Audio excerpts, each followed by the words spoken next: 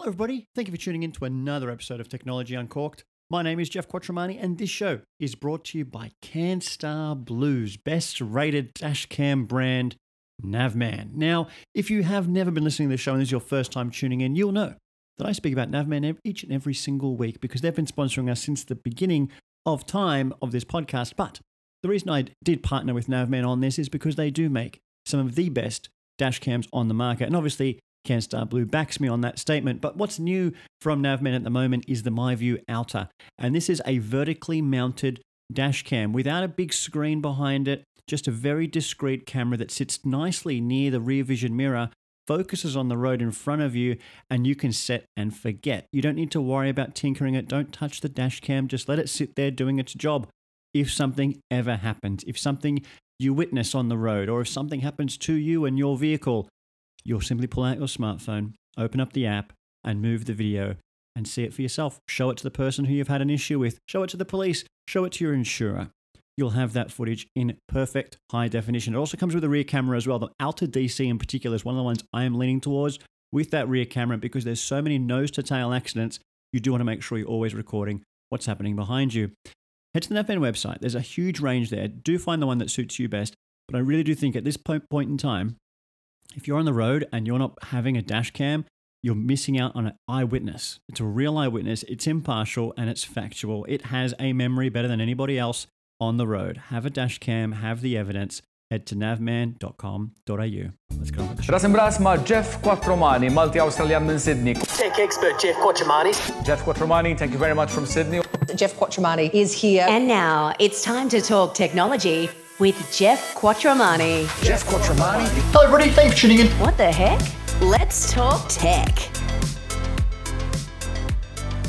And good afternoon, good evening, good morning, whenever it is that you are tuning into this magical podcast. I get to spend some time with you. Welcome to Australia's #1 technology podcast. As I said at the beginning, I am Jeff Quattromani. I'm the man you see on the television, here on the radio, read about in the newspapers and magazines and online, and you get to have one-on-one time with me right now. We are going to talk about a number of things, mostly starting with the letter A: Amazon, Apple, air quality, and now a wine that doesn't start with A, but I could describe it with a word beginning with A, and it's awful.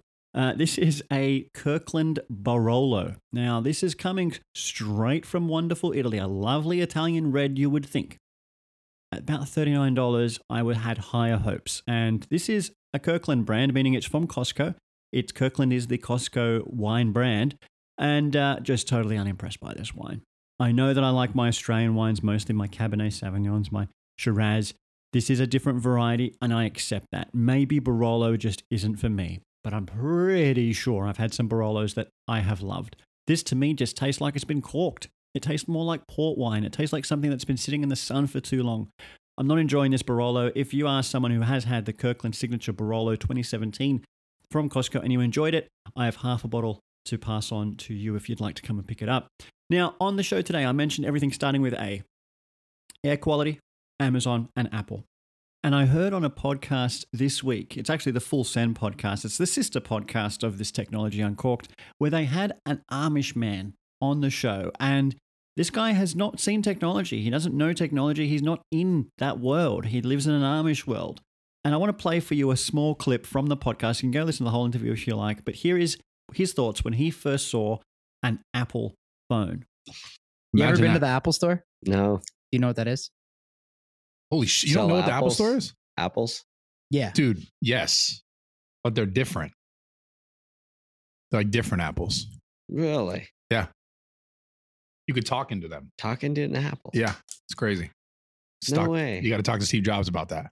It's cool. There's an Apple phone. Really? Yeah, you want to see one? Right here. Yeah. Really? Flip it That's around. an Oh, there's no. He's but seen don't it, look mate. like an apple. No, Right. so the apples There's Turn an it apple up. on the back. Yeah, right there. Ah, no way. I mean, wow. It's seriously, hearing that clip back, it's bizarre and amazing. There are people out there who just haven't heard of Apple before, but you have. And if you haven't, you're about to hear a lot about Apple. But before we do, let's get into a couple of other things, and then we're going to get to Apple. Let's get straight into one thing called air quality. I am not the kind of person that usually cares about air quality so much. We live in Australia. We breathe the cleanest air. the best air. But it's winter right now, and guess what? My doors are shut. My windows are shut. I don't want that fresh air coming inside because it's freezing fresh air at the moment. However, once I shut the doors and I turn the gas heater on, we got a new gas heater last winter. Big Rinnai thing. And I can tell you that my air quality sensors, because I have tested a bunch, I have one from Netatmo next to me, I have another one from Airthings in this room. They do give me readings around temperature, but also CO2 levels, carbon, whatever, dioxide, maybe that's the actual word for it. But CO2 levels, as far as I know, CO2 levels shouldn't be high. High is bad, low is okay. And I can tell you that after we pulled it out for this winter, these things started coming alive. They started to really give me some notifications about CO2 levels in the house. Now, I thought last winter, I didn't have these sensors, but I thought last winter that it was a bit smelly from our gas heater. I thought it had a bit of an odor. I also thought that we were quite coughing quite a bit during winter as well. But hey, that's usually a winter thing. This year, having added these sensors in from testing them over time, they've started to give me some insight. CO2 levels in this house started to reach ppm levels of around 3,000, close to 3,000. Now, when I Google safe CO2 levels, there's some education here. When I Google safe CO2 levels, if you're outside, normal background ambient air should be around 400 ppm. Now, they say that if it's indoor spaces, typically it would be between 400 and 1,000 ppm. I started to see that number appear at 2,500 to 3,000 ppm. Now, what I do here is that anything above 1 to 2,000, you'll start to get complaints of drowsiness and poor air quality. Anything between 2,000 and 5,000 ppm, you get headaches, sleepiness, you feel stagnant, it's stuffy air, you get loss of attention. Not good, bad things you don't want. And that was what I started to realize. That hang on, we had a problem. These alerts started to come up when we had the gas heater on. Called Rinnai, logged a job. They came out, turns out I wasn't going bonkers. These air quality sensors were correct. It has a 3-burner gas heater, and one of the burners had some blocked holes, meant that it was just leaking gas or partially burnt gas, and that was what was creating the smell and also releasing that additional CO2. Kind of glad that we did get that checked out. Kind of sad that we waited a whole other winter to realize it, but now CO2 levels are much more back to normal. They do still climb a little bit with the gas heater on, but nowhere near the levels that we were experiencing. So I found a reason why air quality sensors make sense. It's not because we have such good Australian air and you don't need to worry about it. It's because there could be devices in your home that actually are faulty and could be causing harm to you and your family.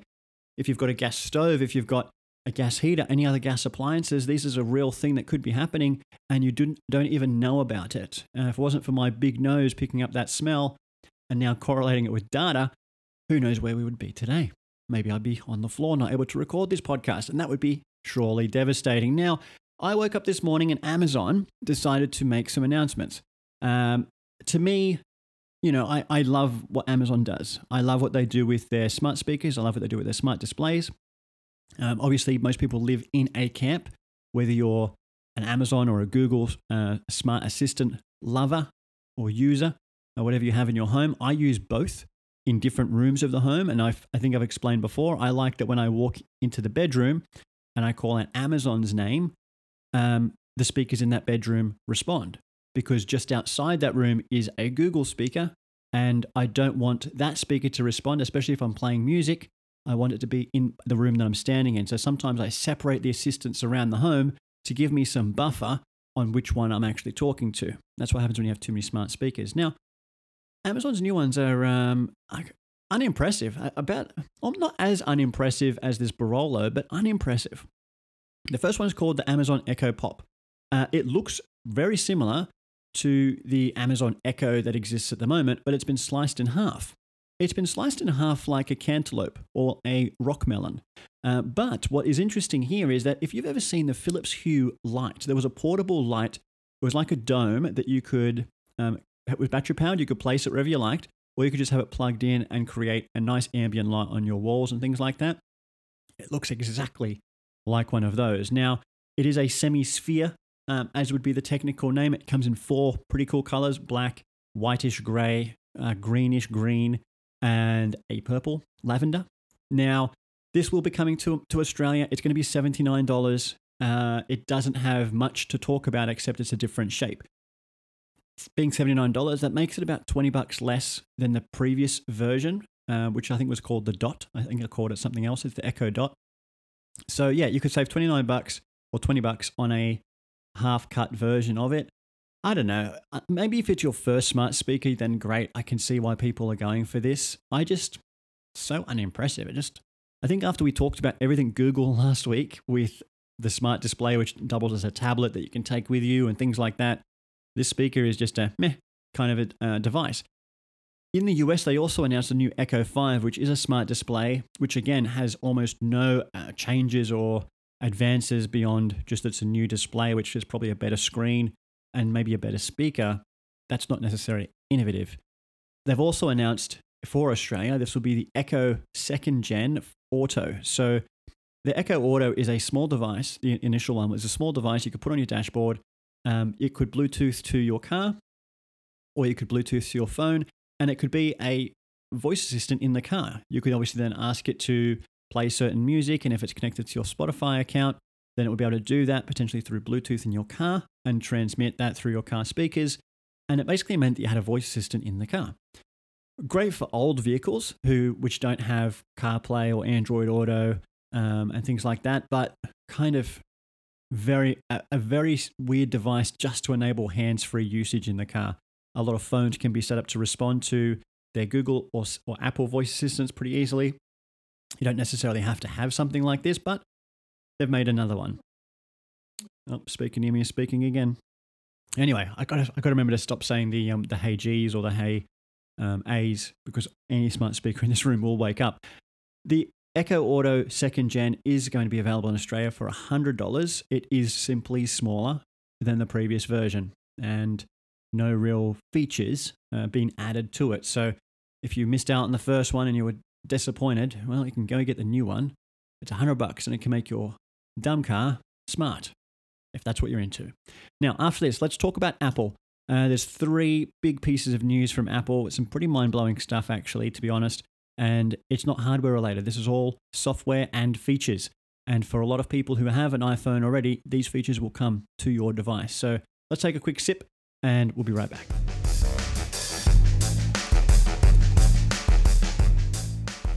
Now, I was lucky enough this week, absolutely lucky enough, to have 2 Apple briefings with Apple. Not 3, even though I've got 3 pieces of news. I had 2 briefings, but 3 pieces of news came out. The one that I didn't get a briefing on was the emergency SOS feature, which is now available in Australia. Now, what is that? What does that mean? Well, you can do a bit of reading online to find out, or I'll tell you, and I will. Emergency SOS via satellite is now available if you have an iPhone 14 and above, such as an iPhone 14 Pro. Now, what that means, what does an emergency SOS via satellite mean? It means that if you are somebody with one of those devices and you head out to the great outdoors and you're with Optus, Telstra, Vodafone, whoever you like, and you run out of coverage, your phone will start to show up in the top corner with a little satellite symbol, meaning your phone is at least still connected to a satellite system. If you then try and dial 000 because something has happened, you've broken your leg, there's a problem, you've been bitten by a snake, I don't know, there's something gone wrong. You dial 000, it says no connection. Try emergency text via satellite. Simple button on the phone that pops up in that call screen. It looks like a text. It looks like your messages symbol with an SOS logo next to it. You press that, and then it effectively helps you get a satellite connection. It talks you through that.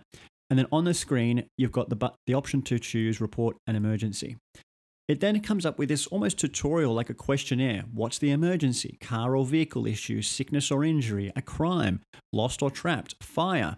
And you then can go through that. Who needs help? I need help. Somebody else needs help. Multiple people need help. Is anyone injured? Yes or no? What best describes the emergency? We're stranded, we're trapped, we're lost, other. Do any of these apply? Do you have steep terrain? Is there water? Is there a cave? Is there none of those applying? And all of these things then get sent to emergency services, obviously including your location. So by having all of that information quickly sent to an emergency provider like 000, it means that they know where you are, they know your situation, they know what kind of problem they're about to deal with, and you can actually get some help pretty quickly. So this is fantastic, but it also does open up a two-way communication from a text messaging point of view. So, they might say, can you describe the location of the emergency? And you'll say, look, I'm next to the Bruce Highway near the turn off at Etna Creek, for example. These are things that I'm literally reading at the same time as well. But having that is a huge advantage. It means you can be found faster, even when you don't have any phone reception. You don't need to hike or drag yourself to a place to get signal. You can actually get help anywhere that you are, and that is absolutely brilliant.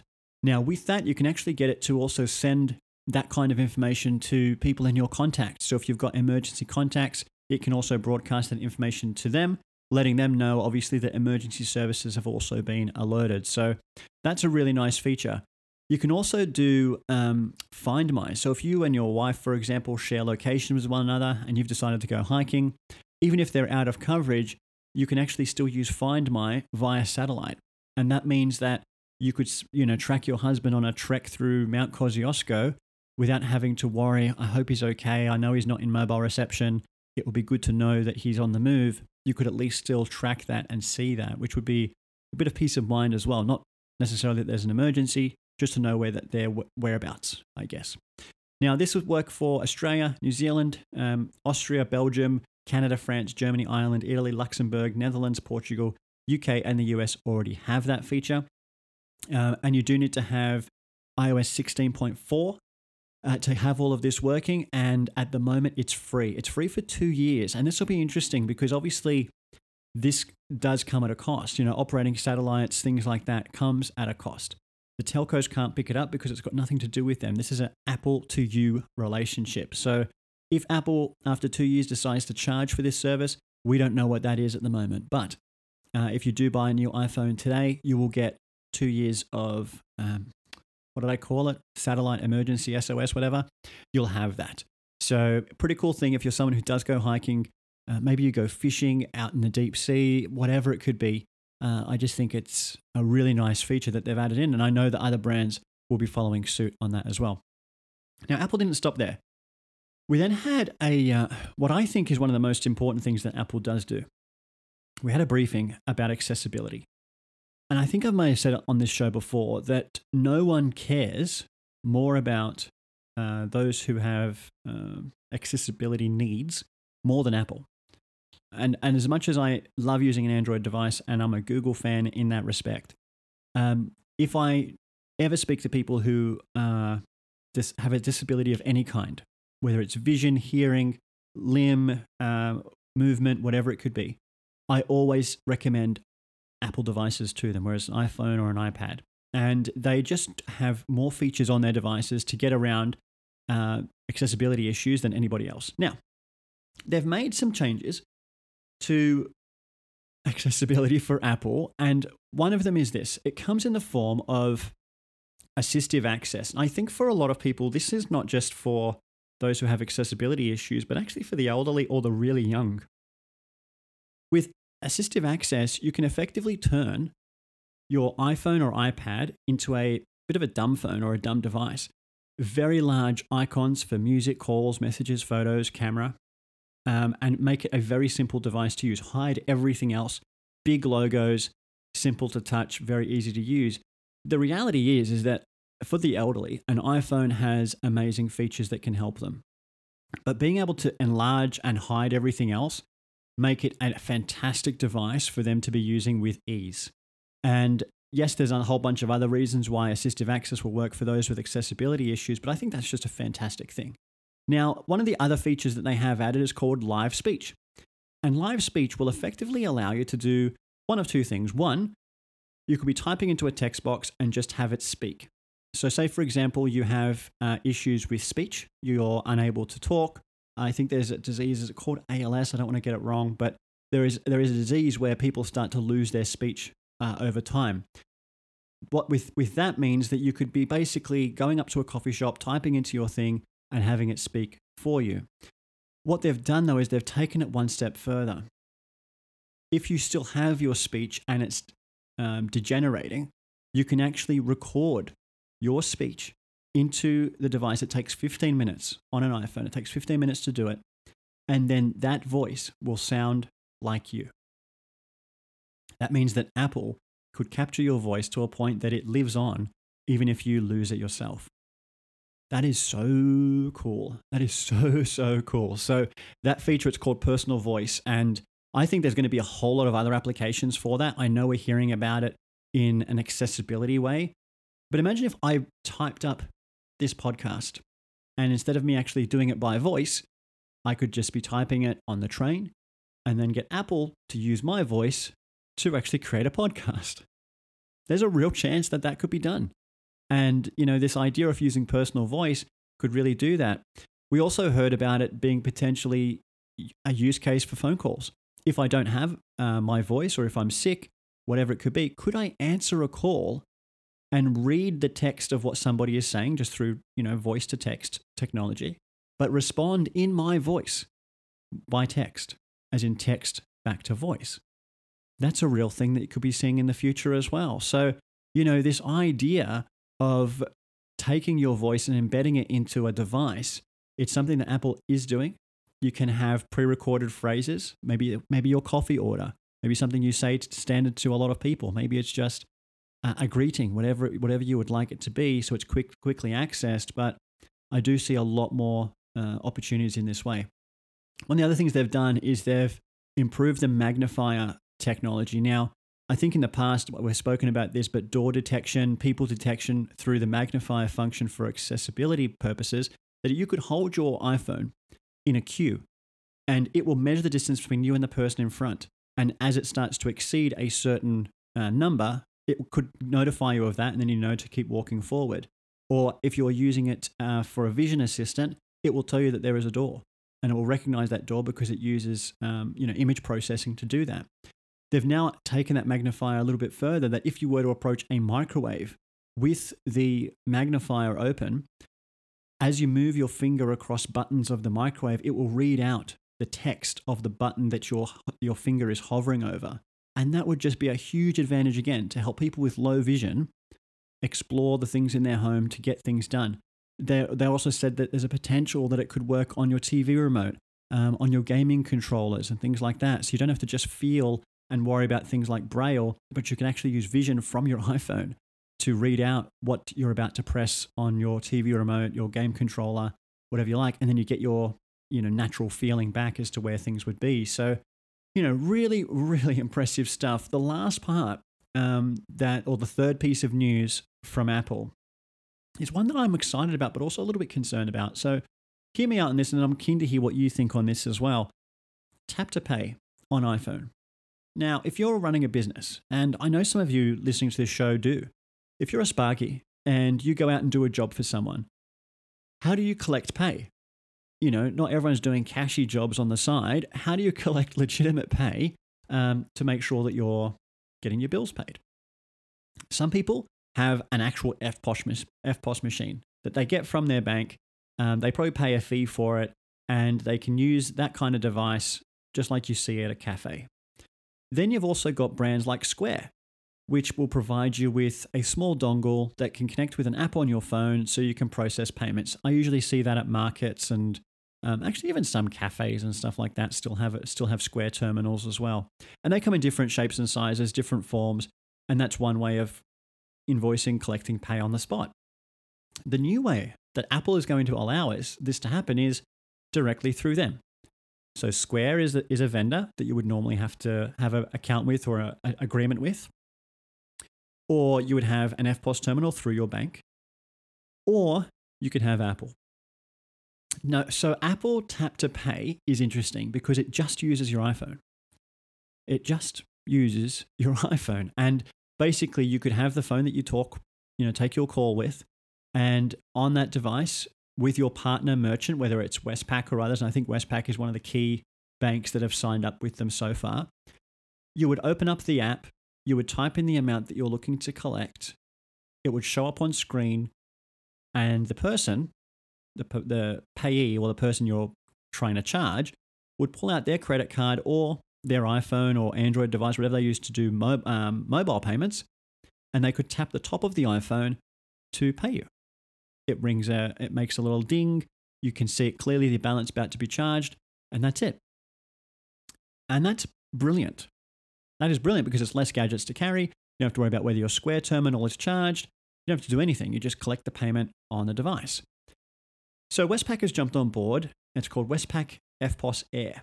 And, I'm sure that you have to talk to your bank, understand what sort of fees they would have to give you this functionality. But obviously, if you're a Sparky or anyone, it's one less gadget to carry. You're able to take payments wherever you go. And that's MasterCard, Visa, American Express, the whole lot. There'd be no one who says, I'm sorry, I can't accept that charge. And then you have to wonder a couple of things. And this is where I maybe get a little tinfoil hatted here. But if I can turn my iPhone into a terminal that collects payments, what's stopping me from collecting payments from unsuspecting people?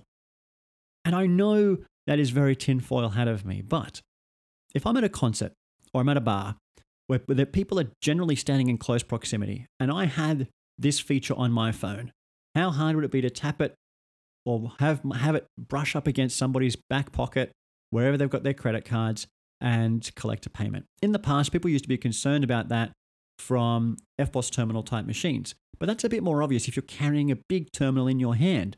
But if it's just your iPhone, it's a bit more discreet. So I think that conversation is going to spark up again out of this. But the one thing that I did really think about was, why is this only for businesses? Why isn't this something that we can just use to pay friends, split bills, do that sort of thing? So you start to think about, well, hang on a minute. If I go to dinner with a bunch of mates and someone picks up the tab and it's, I don't know, $200 and you want to pay someone $50, wouldn't it be awesome if I could just tap my phone onto somebody else's phone, transfer the money that way? No more bank details, no more wondering, oh, how do I get the money back to you? It's just, oh, hang on, let me log into my bank on my phone, type in the amount that I want to collect. You see the amount on my screen. You can take your wallet or your phone out and tap on mine, and we're done. You've transferred the money. Wouldn't that be a nice thing to have? So I'd like to see that happen as well. But at the same time, Apple did mention, and again, it's something you have to talk to your banks about, obviously starting with Westpac, and there'll be others.